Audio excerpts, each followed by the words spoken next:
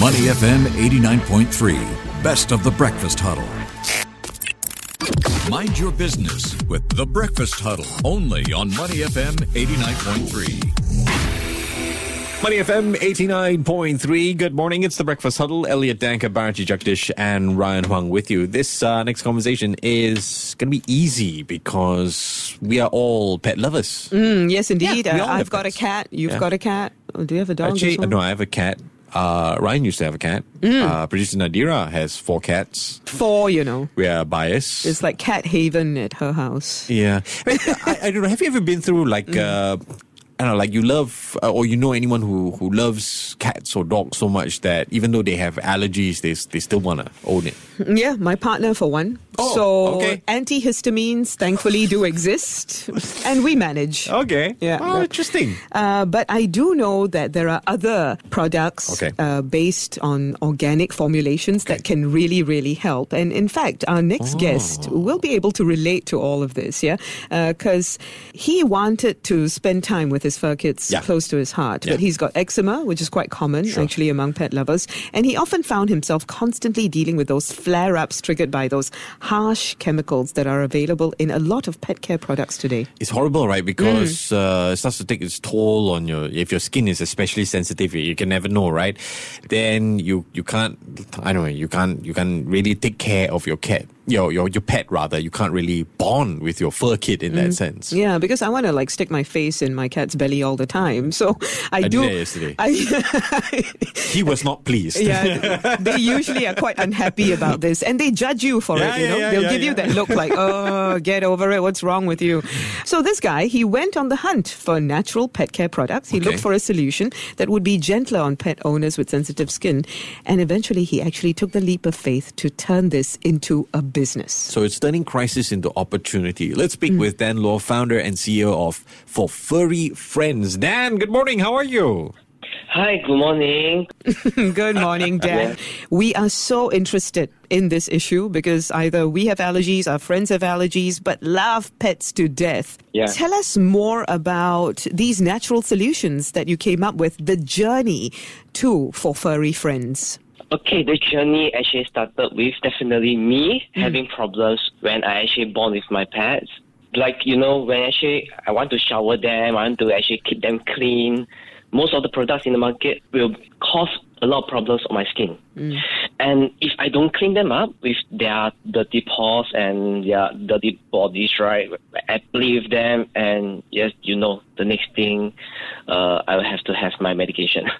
And this is actually the problem. And after that, we found a solution, one single product for our brand. Before we actually took it to a brand, we actually wanted to just use for myself, my friends, and our furry fur kids. Okay, so halfway through the journey of like finding everything else, we actually found out that this is actually very important and for most of the pet owners. And that's how we actually started from a one product brand and now to like over 15 products.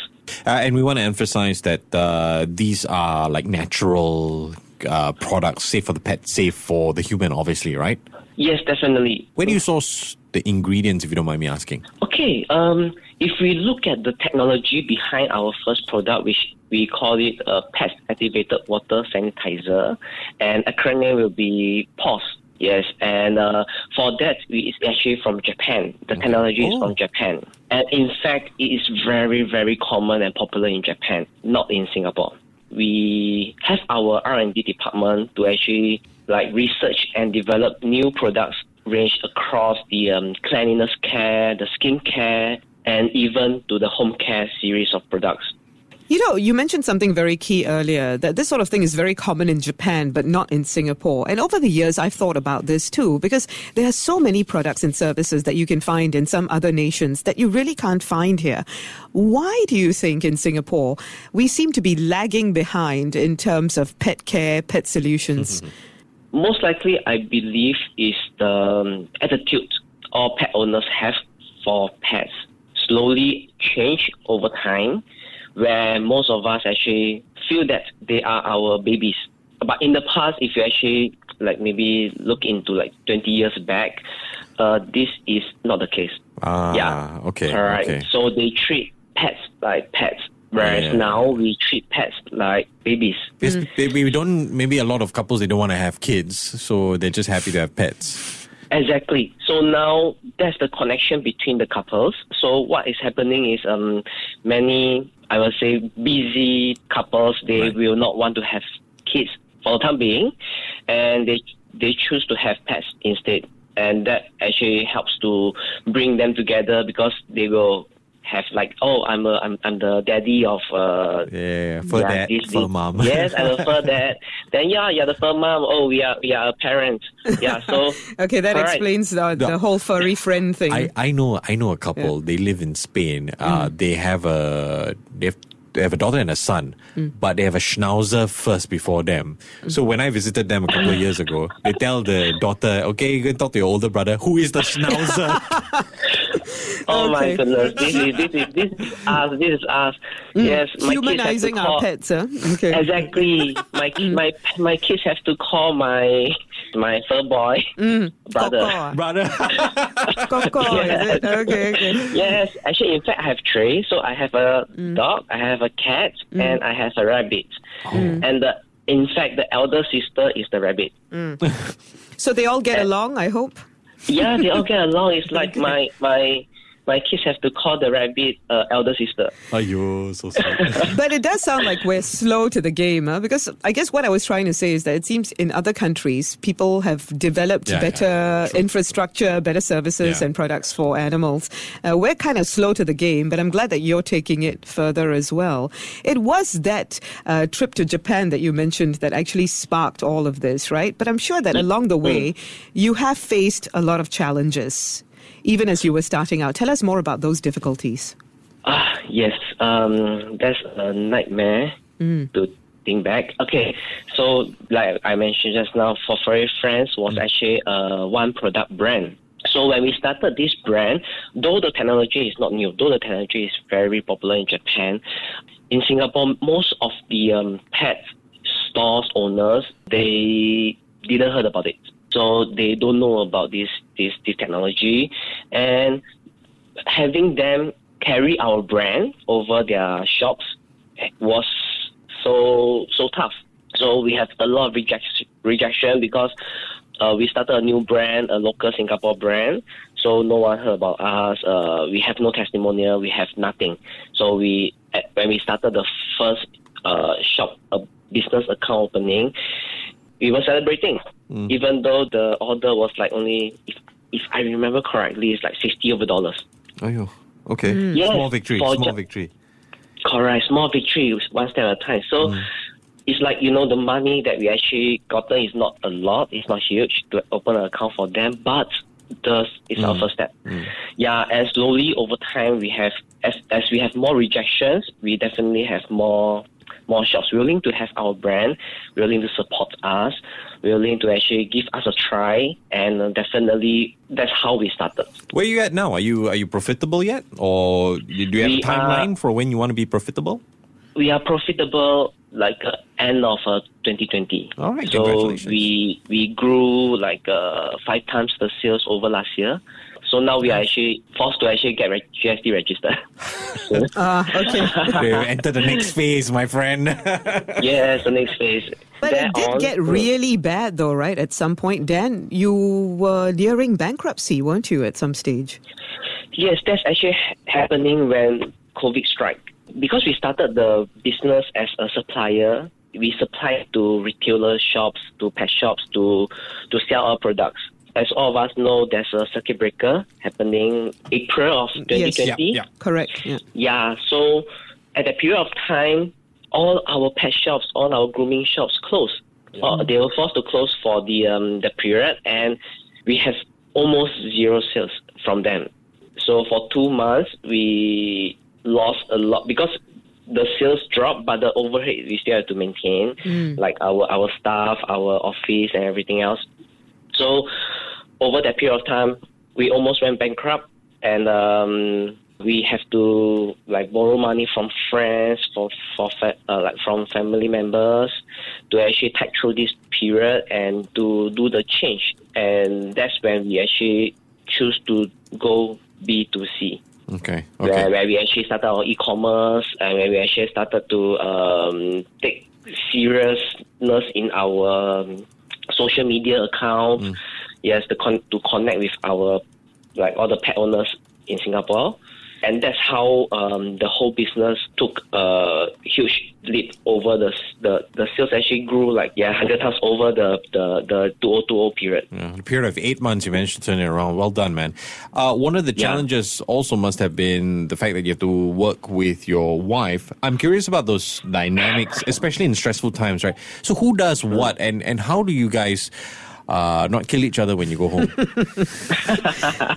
Oh, wow. The animals act as the buffer. And it's true, no? When my wife and I argue, my cat comes in between. Yeah, quiet, the both of you. Tell us that. Tell us. Wow. Okay. Very personal. Okay. Well, tell us what you can. Okay, I will share more. No worries. When we actually started, we have this passion for pets. Actually, in fact, my wife loves pets much, much more than me. In the office to do our job, she's in the branding, designing, and all the social media content creation. Correct. So for me, I'm in the sales and signing of all the resellers. Yes, overseas market. So now we have Taiwan, we have Malaysia, we have Indonesia, we have Singapore. I have to connect with all the overseas distributors. Yeah, so my job is more to bring money into the business. Her job is to just do nice images, videos for the public. Both not easy, but quite good. But they're complementary. So if she doesn't do her job well, you won't be able to do your sales well. Yeah. And if you don't know how to sell what she's trying to sell, then it's over, right? So I'm sure there are some conflicts where she goes, "Hey, Dan, what on earth have you done? What have you achieved today?" Yeah. Right? No choice, just have to get punished at home. Okay. Good man. But I think I know what you're trying to say, that your roles are clear, so there shouldn't be too many points of friction, hopefully. Correct. Yeah. So we just try to do our job without any overlapping. You talked about the bankruptcy earlier, right? What motivated you to stay on? I mean, I'm sure there must have been times where you wanted to give up. What was that guiding principle for you? Actually, in fact, is to prove that we can do it. For Furry Friends started as a 4-man team. We actually started 2019. We pre-launched the product. So 2020, we decided to actually go all out. So during 2019, 2 of our partners left us, and it's only me and my wife, which is Krista. Both of us, we have to double up our working hours. We have to throw in everything. So we threw all our savings in the business and try to build it from there on. Then after that, when COVID came, it's another punch to our face. Yeah. Correct. So it's over the period of time, the near bankruptcy issue, right, was actually caused by many factors. It's because we threw everything, we go all out, and situation never go as we plan. Definitely is very common for all the businesses.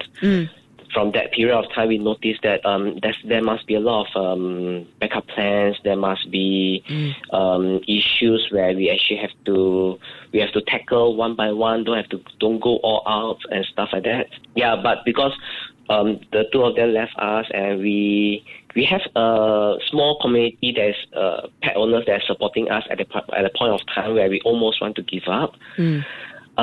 We felt that if we give up, they can't find similar products in the market, and their pet will suffer. Yeah, correct. So it's more to passion plus to show that we can do it, kind of thing. Right. So a bit of a sense of mission, a bit of trying to prove your detractors wrong as well, and to show them, like you said, you can do it. So what's your advice on other people looking to do the same thing? These days, a lot of people are reevaluating their careers. Apparently you did too. I understand you used to work at an MNC, and then you left that job to come and do this. So it's 2 MNCs. See? Yeah. So tell us more about that in the context of giving people out there some advice if they're thinking of doing something similar. If we actually look into starting a business, first thing definitely is identify your target audience.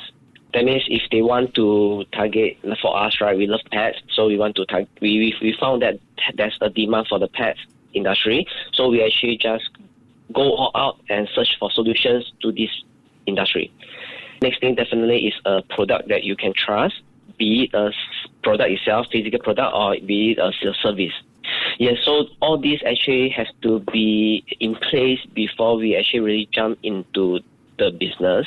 So to start off, you must know what you are doing, you must know what you have, you must know who you are targeting, and from there, take baby steps and just grow the business. When you have more supporters, you have more buyers, or I would say customers. And for Furry Friends grew because we service our consumers, our retail shops bosses well.